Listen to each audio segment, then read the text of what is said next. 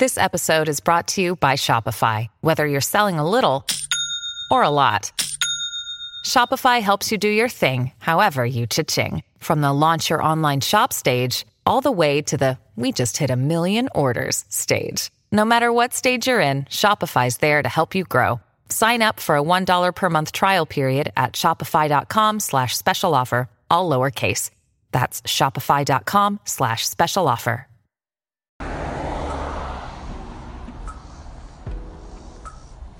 Baby, are you still down? Still down for me, baby, are you still down? Still down for me, baby, are you still down? Yo, what up? Paul Hickey here. Rolling into episode 4 of the podcast. Broadcasting you live from the mean streets of Spring Hill, Tennessee on a Sunday. Got some real talk going. Being sarcastic about the mean streets of Spring Hill, we're talking about Suburbia, USA. People, very safe place to be. Very thankful to be in a safe place. Although I did hear a siren going by a minute ago and it made me feel like I was walking through Manhattan, so I got a little pumped. But I'm spitting a little Tupac at the beginning of this one because it's a little mantra of mine after I get done with a tough client conversation about what clients really need to be doing with their digital marketing strategy to grow their business. As you know, there's a lot of stuff you can do out there to try to grow your business, and it all kind of depends on what kind of business you have, but for the most part, the thesis is the same. There's certain places where you need to be digitally, and I'm going to spit some of that game here coming up in the next segment, but first I kind of want to get on a soapbox of mine about the easy conversation with the client and the hard conversation with the client, hence the theme, are you still down for me? Now, there's a lot of agencies out there, and I've worked for them in the past, but there's a lot of agencies out there that will basically take the easy sale. And they do this in one of two ways. They just listen to what the client wants, and even though it's wrong, they basically just say, yep, sign us up for that, we can do it. Then they don't do it at all because they don't really know how to do it, and they just charge the client as many months as they can out of them, and they start that clock and they start sending those invoices real fast. Before you know it, you're about 3 to 6 months down the line. You don't even really know what that agency has done for you. You're getting bills. And that agency is just kind of like, yep, collect the paycheck, feel good about ourselves because we grew our revenue, and we accounted for you, client, in our churn. And we said, look, we're going to go out and get like 12 more of you in the meantime so that when you get mad at us and drop off, it's really no skin off our back. Pardon the expression, but it happens. So what I started doing several years ago, and it didn't work too well at other agencies that I worked for because of the business model, just conflicted with the business model. But now that I'm in a little bit of a different position, running my own team, making my own decisions, I can do these things. And essentially, it's being very, very honest with the client and saying, you know what, we're going to take on this work, but we believe that X, Y, and Z need to get done in order to grow your business. And we're not going to charge you for that. We're going to charge you for what you believe in paying us for. But then we're going to add on all these other things that we know need to be done to grow your business. And then we're going to evaluate them over about a 3 to 6 month time frame. And we're going to say, look, let's just see what worked, okay? Because maybe you were right, maybe we were right, but it doesn't matter. Let's not argue about it. Let's not pontificate about it. Let's practition. Let's get going. Let's do it. Do the work. Drive the results. Keep everybody happy. Then we're all on the same team. And we're looking at your monthly reporting and we're saying, gosh, we're growing this thing. Where is it growing? How is it not growing? And the areas that are not driving growth, we weed out. Okay, so it's pretty simple. It's actually very hard to do, but it's a simple concept. It's just more work, and that's why a lot of agencies don't do it. The second way that agencies will just kind of take the easy sale is by underscoping a project. Now, everyone's guilty of this. I do it still to this day.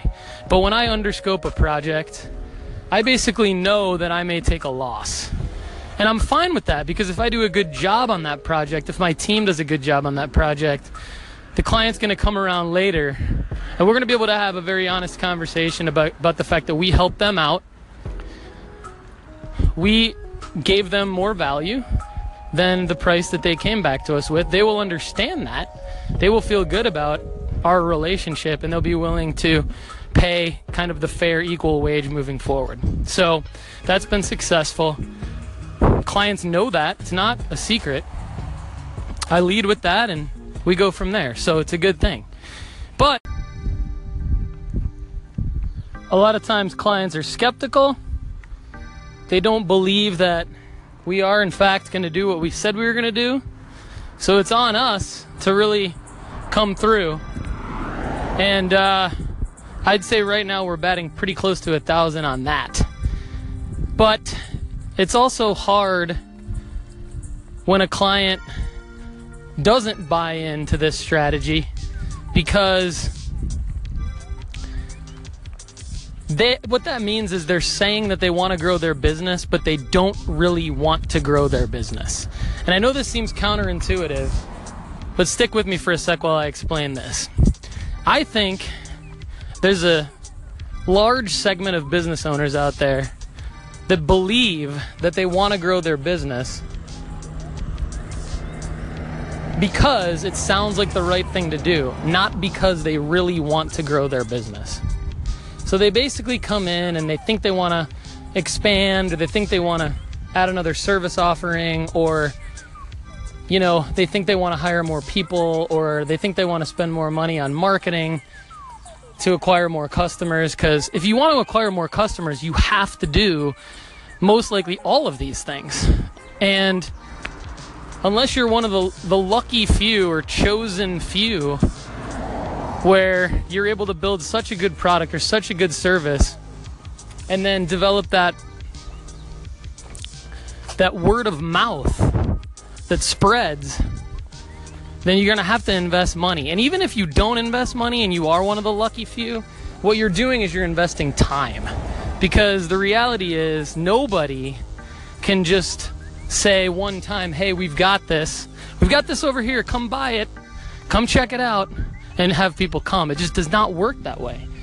The companies that appear to be having this success are really putting in a ton of work on developing content, telling their story, a ton of time and effort going into this, so that when they do quote unquote go viral, which is a phrase that I cannot stand, or overnight success or whatever, it looks like they just did this one thing and told people to come and people came. But that's not true. They've been providing value to their audience, and they had a superior product or service, and they worked hard to get the word out there. So even companies that are saying, oh, we spend zero marketing dollars, they might spend zero marketing dollars, but they spend a ton of marketing time, which equals dollars.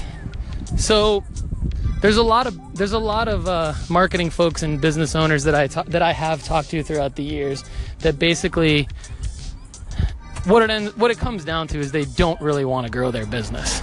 They don't really want to. They think it sounds good because they might be able to make a little bit more money and retire early, or they might be able to hire people to do their job and work a little bit less or whatever. And I don't have anything against those things.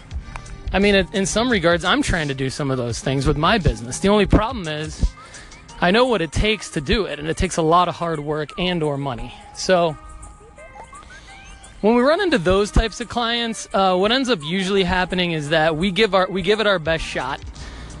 We tell them what we believe needs to be done. They don't want to do it because it costs too much time, too much money, even when we're willing to go above and beyond. And it's fine. So, a lot of times we'll catch those clients on the way back around, like when they are ready. And it's not that they're not good people. It's just that they kind of need a reality check, and they need to be told. Somebody needs to tell them what's up instead of an agency just taking the easy sale, like I said earlier in segment 1. So as we're rolling along in segment 2 here, we're talking about a little bit about are you still down and what that means.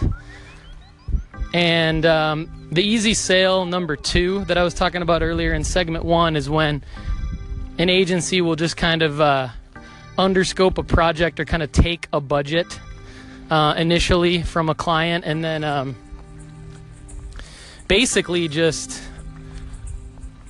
do what needs to be done with that budget.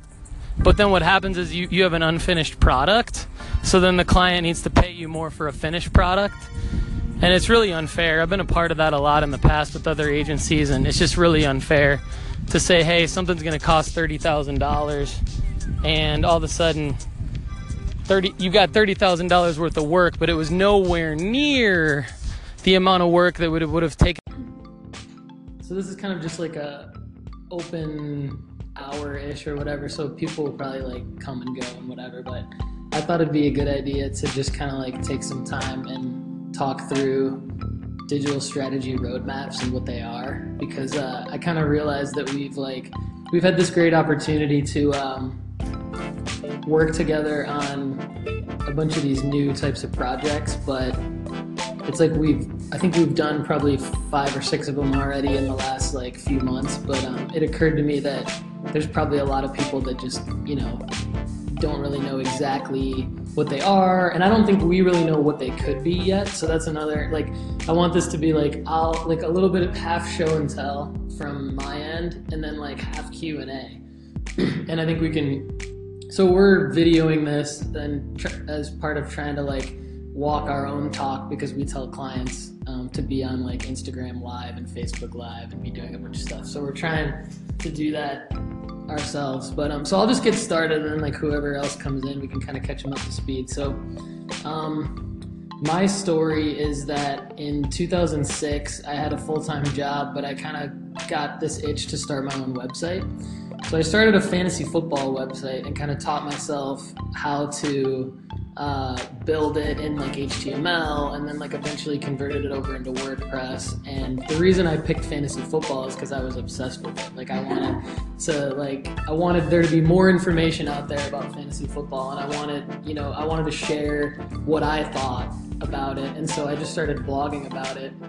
And through that experience, I started to get into, okay, this is there's a lot to this, because there's other websites out there that do this. Those websites sell advertising space, they sell memberships, and I started to think this could go from a hobby to a career.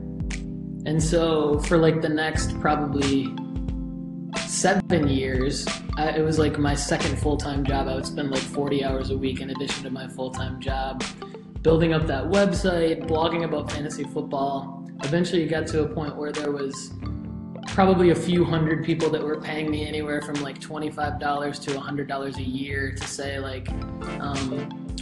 be able to ask me questions about how to win their league and stuff like that. And I was selling advertising space on the site, so I had monetized it a little bit, and then it got into a situation where other websites and actual magazines and stuff would pay me to be a freelance writer for them. So it was kind of this second career.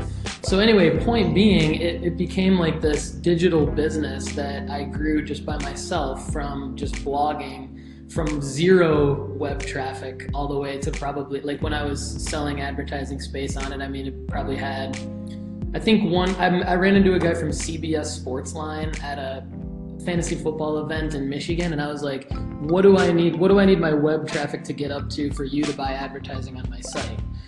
And his answer was somewhere around 1,000 visitors a day or something like that, or 1,000 sessions a day before they would consider it.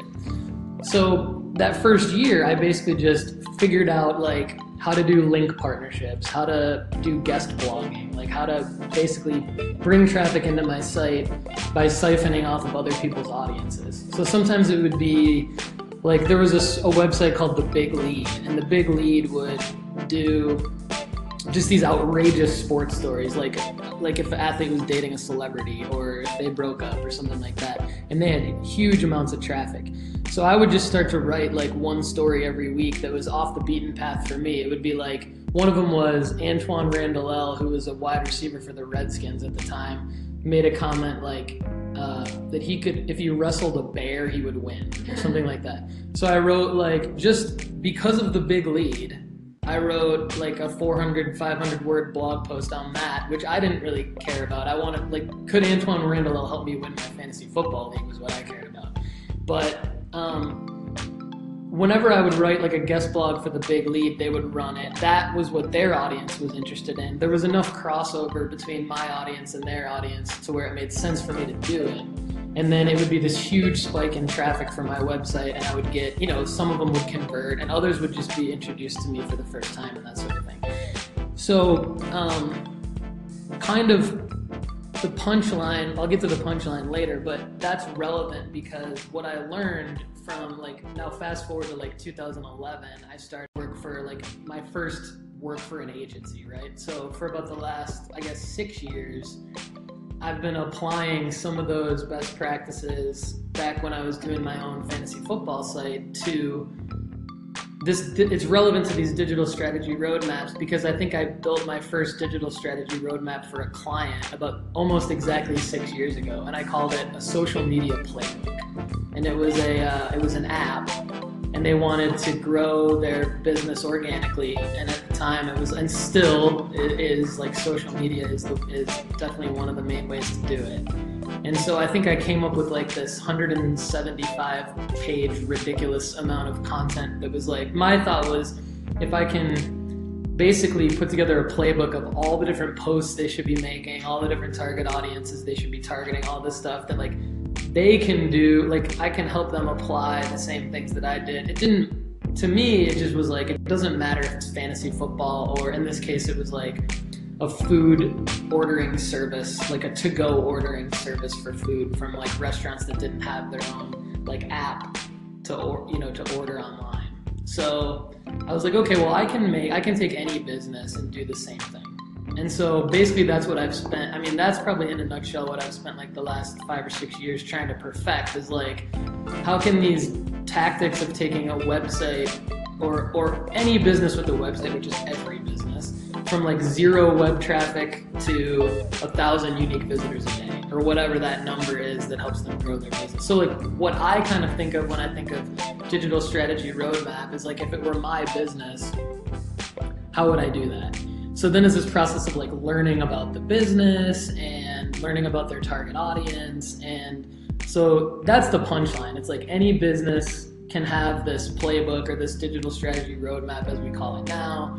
Really what it is helping their business grow. But it's getting into all the different things that I know from experience and that other people have validated for me throughout the years. That's just become that's what you have to do in order to do it. And so what's been eye-opening for me is there's all these different kinds of clients, right? And some of them are already successful. And it's they don't need to grow from zero. They don't go from nothing to something.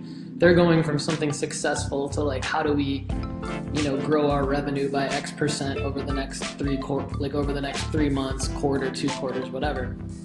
So, and then there's service-based businesses. There's a lot of healthcare, software as a service healthcare companies that we all work with. And there's some startups and some direct-to-consumer e-commerce and some retail products and all sorts of stuff. So it's all about it's all the same process to get the business growth, but because there's different target audiences, that's what makes it interesting. And then there's different business goals. So really that's the punchline of what a digital strategy roadmap is. So one of the reasons why I wanted to do this today is give everybody the opportunity to kind of understand a little bit more about what it is, and the practical nature of it for a business like ours is clients ask, do you do SEO? Do you do social media content? What else? my Google AdWords is suffering or whatever, and can you take a look at it and see what the problem is? And so all of those different questions are answered through some kind of this digital strategy roadmap process. And we don't have to do the whole kit and caboodle for everyone. Recently Casey just worked on something the last couple of days, which was a specific, my leads from Google AdWords are down year over year starting in March. What happened in March of 2017? So sometimes we're given a very specific problem, and that's great because we can just, that can be a very low priced entry to work with that client, get our foot in the door, show what we can do, and then it can lead to other things, or it can just help them solve their problem, and their staff might be happy with it, and everyone's happy. We got paid for a small job, and that's great. And then there's other times where it's like, the do you do SEO actually means like, how do we generate leads for our business? Like 9 times out of 10, like that's what they're actually saying. They don't they want to rank for number 1 on Google for all these different things, but what they really mean is like, what does that do for my business? So what's interesting is like all the tactics that I used to do with like my stupid little fantasy football website are still relevant. It's just about like, who has attention over here that I can go get, and like, where is there the crossover? So like Bailey is a good example. She wrote an article for, I'm gonna protect client names in this because we've got it on video. So like, she wrote an article for a client that's like in the software as a service construction. Their target audience is general contractors and subcontractors, and so she found a publication where there's audience crossover, put together like probably a 1,600 word article with some quotes from that particular client, and basically just did the PR pitch on her own. Like, hey, we've got this client over here, we've got this article, would you run it? It was like, yes. Clients thrilled because they know that publication, so that was a win. But then it was also like, a real marketing action item that someone can see. And I think that's the other thing about the whole do you guys do SEO thing, is like, what I've learned is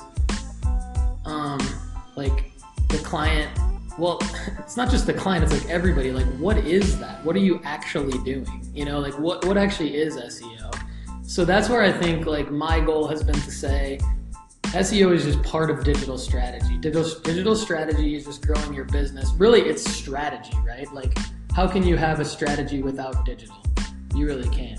So it's like that example of Bailey writing the article, reaching out to the publication, getting it published. There's a link back to the website.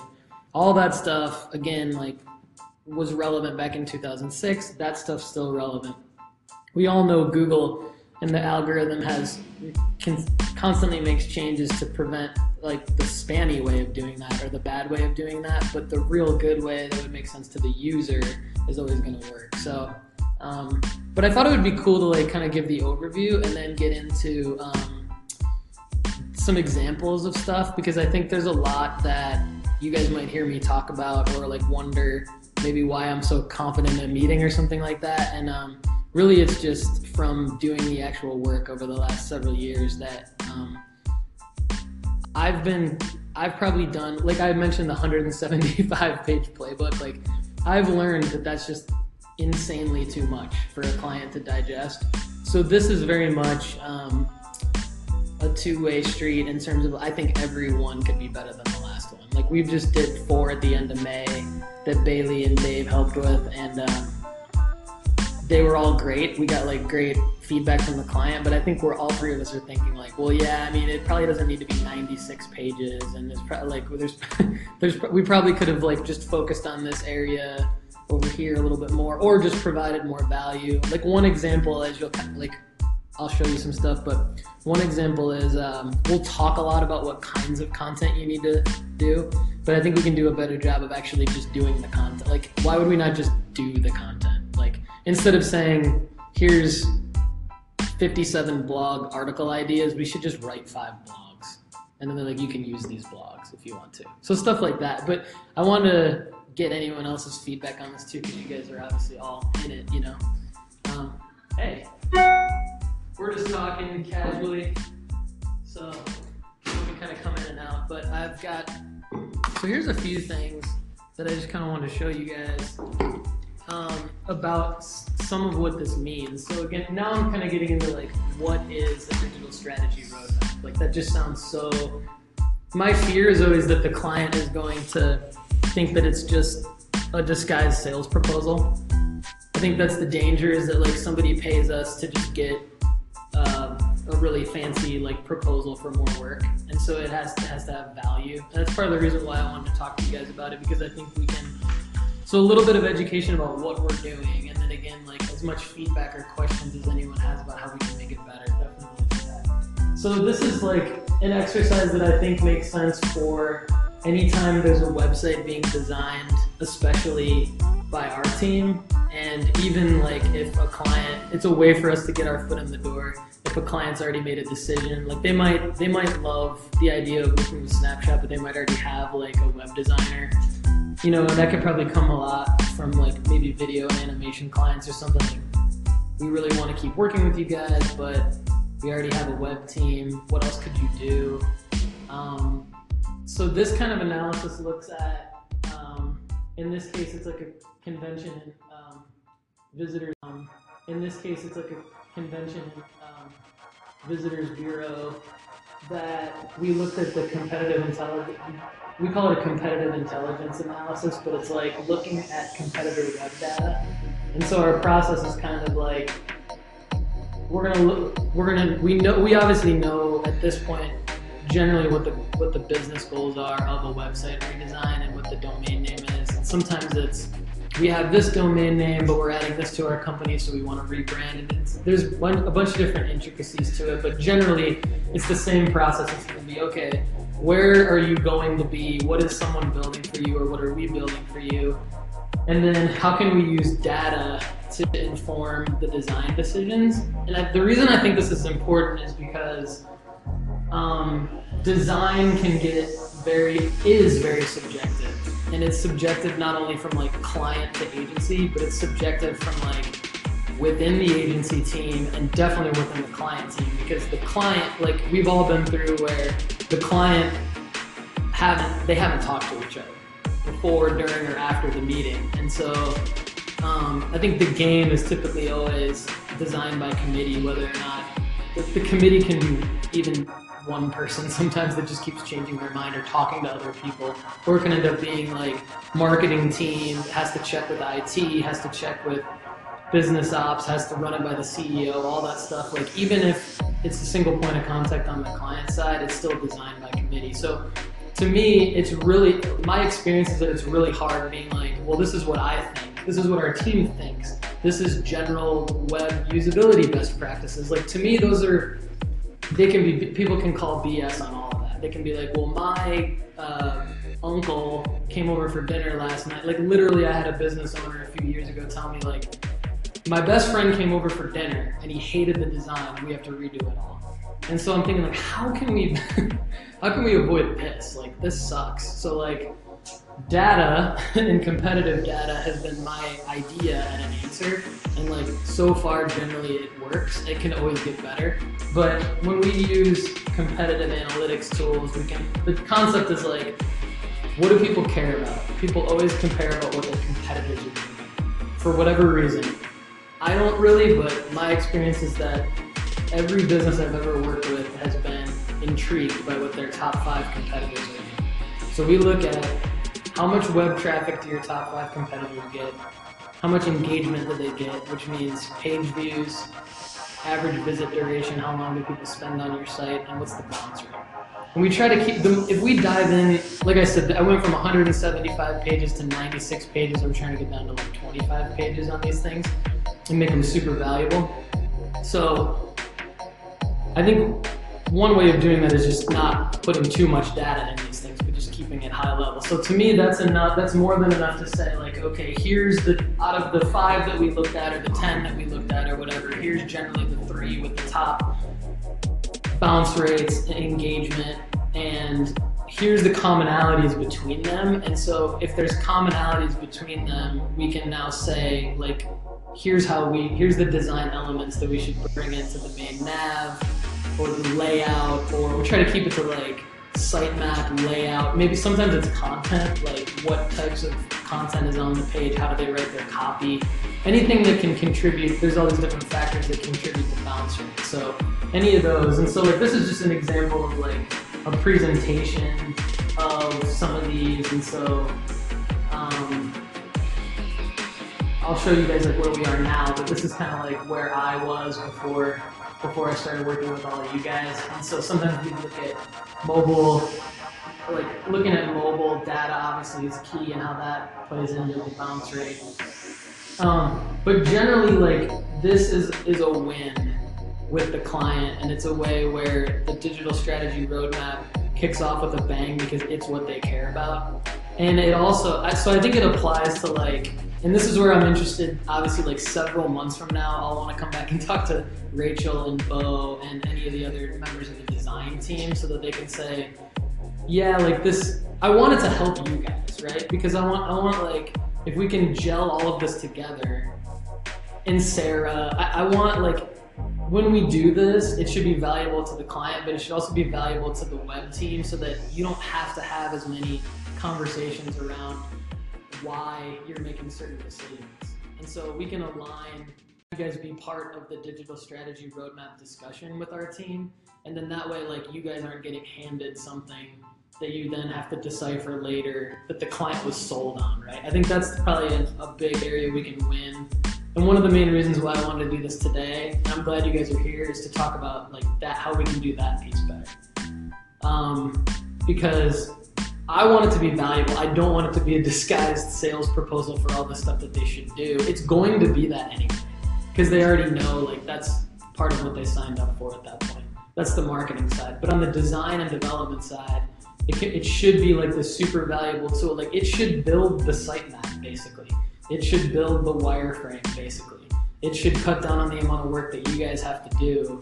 And then that way you can spend more time doing the design and the development and provide more value there. Like this should set the stage for like over delivering on the value. So any kind of feedback like today or this is kind of like just a kickoff to let you guys know that like this is what we want to do. And so anytime you ever want to have any discussion about this, I'm definitely up for it. And then the other side to it is, so I guess like last point on that, so the client's still gonna say like, why did you do this? But then at least we'll kind of all been in sync, and you can point back, well, remember the roadmap said like that these three sites, when these three sites had these navigation elements worded this way, it had like a 15% bounce rate instead of like a 55% bounce rate. Let's just take a look at what you guys are doing. You guys want to put this back up here the way that these other sites had the 55% bounce rate, and you can just say like, I mean, ultimately the client's going to make the decision, but if we have this to point back to, I think we have more of a chance. Then we all get evaluated later on how well it did, right? Like we all built it, but then we all get evaluated on like, well, why isn't my site getting more traffic? Why is the engagement still the same or whatever? So I think it just gives it more of a chance, and ultimately it's the client's decision. But then on the other side is like the marketing side. So this is old, but I think it's relevant. So like we would do a different version of this for our projects, but I think it's important to look at how are we going to measure success? So in other words, like instead of saying, leading off with like, we're gonna do this keyword analysis. We're gonna focus on all these keywords because they get the most data, and we're gonna do this type of content strategy because we think it makes sense for your target audience. I think it actually makes sense to reverse engineer that and say, what are you actually trying to accomplish? So in this case, it was like, this was a consumer brand that does not sell direct to consumer. They sell ice cream at a retail location and at like live events. And so I think this is a good example because it's like, how do you track that in Google Analytics, right? But we always need to get creative, even if it's around what a user does in a web session that would imply that they're potentially going to do something in real life. So like with this particular brand, it was, their goals are over here on the left. We want to increase brand awareness, we want to increase ice cream sales, and increase strategic partnerships. So those came from them, longer, more verbose versions of that. We just kind of condensed it into there. And then in the middle is generally how we're going to measure it. So on the brand awareness side, this could always be the same for everyone, but like qualified web traffic, qualified social media following, email marketing opt-ins, and live event activation is a little bit more gray. But those top three, like we know, okay, we can set up Google Analytics engagement goals, Google Analytics destination URLs, and tag manager event, trigger events and everything to have real data to say like, you were here, now you're here. And so that's important. And then on the sales side, redemptions like in-store redemptions from coupons that they would get digitally was a concept, so we can always track stuff like that. Anyway, then I think we can look at back to the competitive analysis. We can see now where are all your competition getting their web traffic from? Where's their growth coming from? How much are they spending on various keywords? Go through what their content strategy is, and now we can make it line up. If we were to lay out something similar for you, what would we need to do to achieve your goals? Now we know how we're going to track it also. So that sets us up for ongoing digital marketing work. So the digital strategy roadmap to me is like twofold. Let's kill the web design, like let's slay that, and then let's also put ourselves where we can be their ongoing digital marketing team, an extension of their team. Because we're going to track the success, and then based on what's working, then we're going to continue to do what's working. So that's kind of like a quick version of all of what's in these roadmaps. But I want to give you guys an idea of like actually what they are too. So like what they could be. So they can be personas built out around data from Google Analytics. So Google Analytics demographics and interest reports will tell the story around who your web visitors are. And so they'll get into age and gender breakdown. They'll get into, so you can see like traffic by age range, traffic and engagement by age range and gender. They get into affinity categories. So these are things like news junkies, avid readers, people who read entertainment and celebrity news. So this can be used for understanding who's on, this is who's on your website. So we don't have to guess at who your web audience is. And then we can build out personas around these things. So we can say like, now we have some kind of data point that tells us that maybe like a good one, a really low hanging fruit is always like real estate. So like whenever we see real estate on here, we can say, okay, well, these now would be users that would be looking at websites like Trulia and what's another one? Zillow, right? So like we can look at the UI and the UX of those types of sites, and we can apply that across any vertical. So that's just one of the things that these could be. I think right now we don't have this layer in here, but we build them out into things like this where they end up being, there's my personas over here. So they end up being like this where it's, so this is kind of the data recap from this one particular client. So females made up 71% of their web audience. And then out of that, females 18 to 24 were the highest group. So what we did was one of the personas, we came up with 3 personas. Millennial female, right? So we said, here's why we did it. That was why we did a millennial female persona. We get into who this millennial female is. So we give general data around who that target audience is based on kind of statistics that are available to everyone. And then we do our own research based on the Google Analytics data where we go and like basically digitally stalk people on Facebook, LinkedIn, you know, it's basically like the qualitative data with the quantitative then qualitative builds these. And so then we say like, here's the path based on who this person is that represents your target, this target persona. Here's what she finds on social media, how to acquire her. Here's what she's exposed to. Here's essentially a version of how we could do that for your brand. And so and then that being part of the roadmap, now this is like an actual campaign idea that can be part of your roadmap. So we can get this granular with the roadmap. This budget happened to be a lot higher than a lot of our standard digital strategy roadmap budgets. I think I'll show you guys kind of like what we've done, and then I want to open it up for Q&A and like suggestions and stuff like that on how we can make this better. But we've put it into our ecos template with the help of several people. I don't think this is the one. Here we go. So this is a good example. And Hope, feel free to chime in on this because you were part of it. Hope's been awesome at like helping us educate the prospective clients, current clients, kind of tell the story of what this is and how it helps. So it'd be interesting to get your perspective too on how that's gone and how we can do it better and stuff like that. But like this was one where you had an existing relationship, you kind of knew generally what the focus area would be. Yeah. So this was really like, we've been set up for success with these because in this example and several others, like the person from the biz dev team has kind of been able to hone in on like where a specific problem lies that we can focus so that it doesn't become just this huge amount of information that's hard to digest. So we've got this framework for it. We're still doing competitive intelligence analysis, Google Analytics analysis.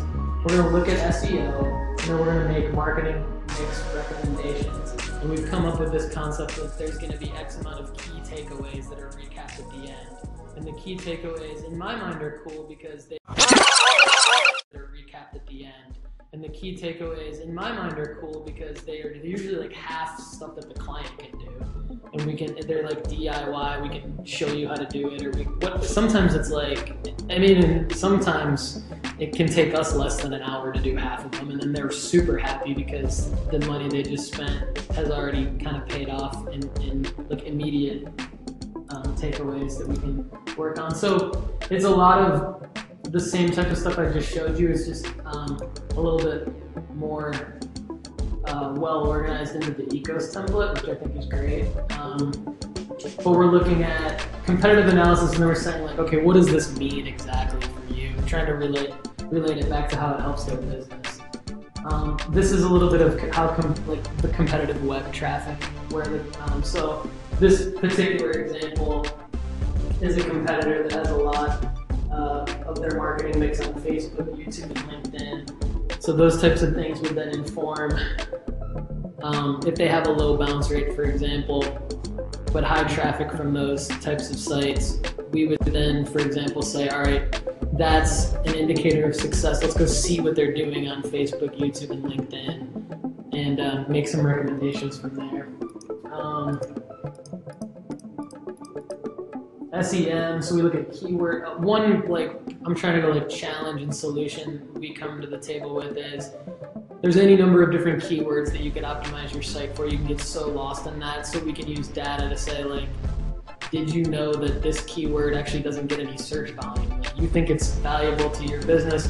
We understand that, yes, someone could search for it tomorrow, you could convert them, you need to be there, but if it's coming down to where should you actually spend your time being, then we want to look at what gets the most volume that's most relevant to your business stuff. So there's that. One thing that I think is interesting that like I'm happy to be able to talk to you guys about, because it's somewhat new, like it's somewhat like maybe a little over a year old for me. I'm definitely like late to the game, but users' attention are more on social media now than ever, and I'm late in saying that, but point is Google AdWords is still effective, but it's become overpriced compared to paid social. So whether or not you guys spend time on Instagram, Facebook, LinkedIn as just users, you may or may not notice, but like the advertising that you're getting on those platforms is extremely relevant to you. Like I get ads on Instagram specifically for like ways that an agency can optimize their back-end way of doing SEO. You know, like the stuff that I'm talking to you guys about today, like that's what I get ads for, services that can help me do what I'm doing today. And the reason why is because what I showed you about demographics and interest reports. The reason why is because you can go in and build audiences in Facebook Business Manager that are audiences for Instagram too.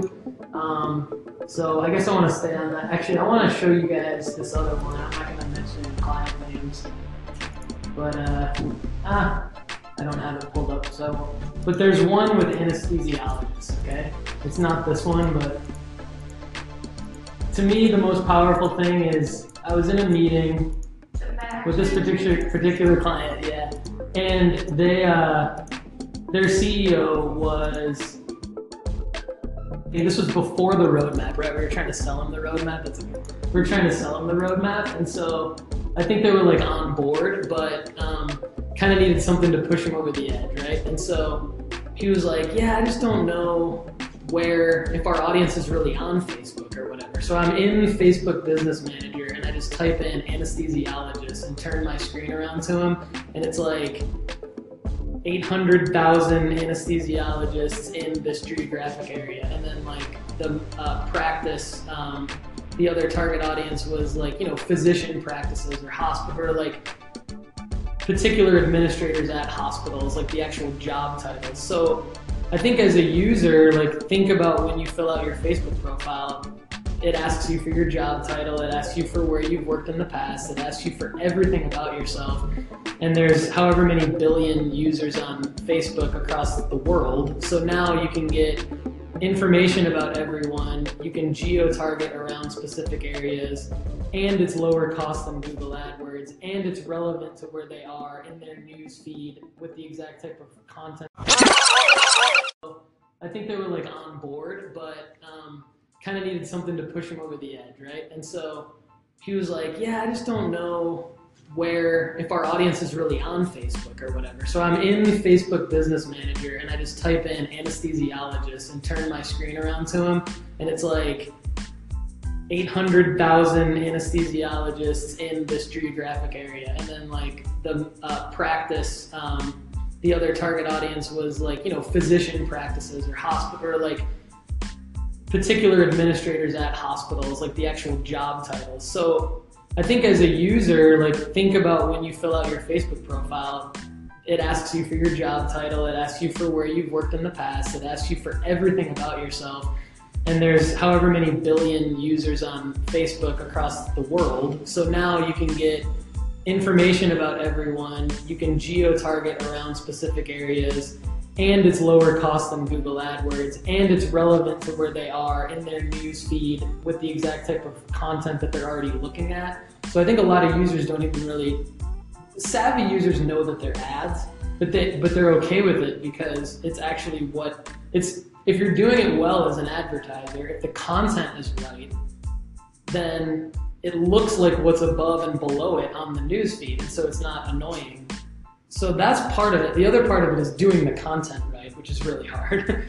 So then it might be, well, how do you do that? And that's like, that's tough. But that's where we can all, again, that's another area we can all work together because we've got video, animation, like that could be a whole other thing that we haven't even tapped into yet. What Bailey and I have been working on a lot is, the blogging and the written side of it, and then every once in a while putting together an image for it that makes it a little bit more engaging and things like that.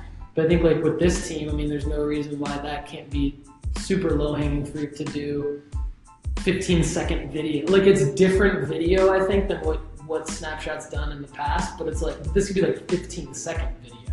Like Vine and Snapchat style stuff that we deploy to Facebook and Instagram, and it becomes content that is relevant to the target audience that gets deployed for like 3 cents per impression, basically on Facebook.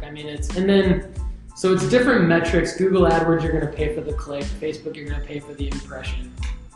But there's all the data's there to tell the client whether or not it's working, and I think that's the key.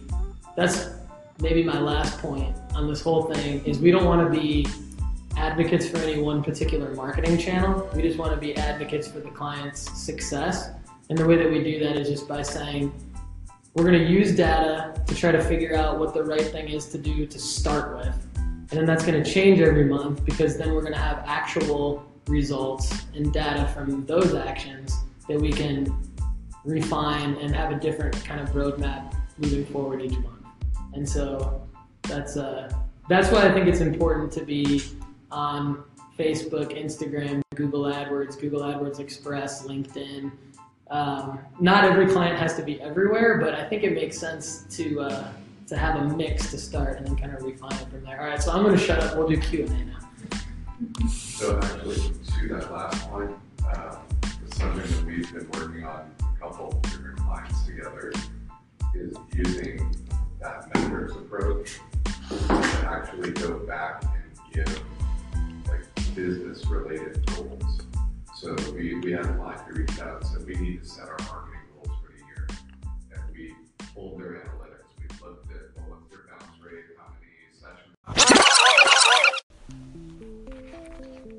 Thanks for listening. You just listen to a digital strategy talk at SnapShot Interactive, where I spoke to the company about our digital strategy roadmap and SEO, SEM, social media, content, and Google Analytics services.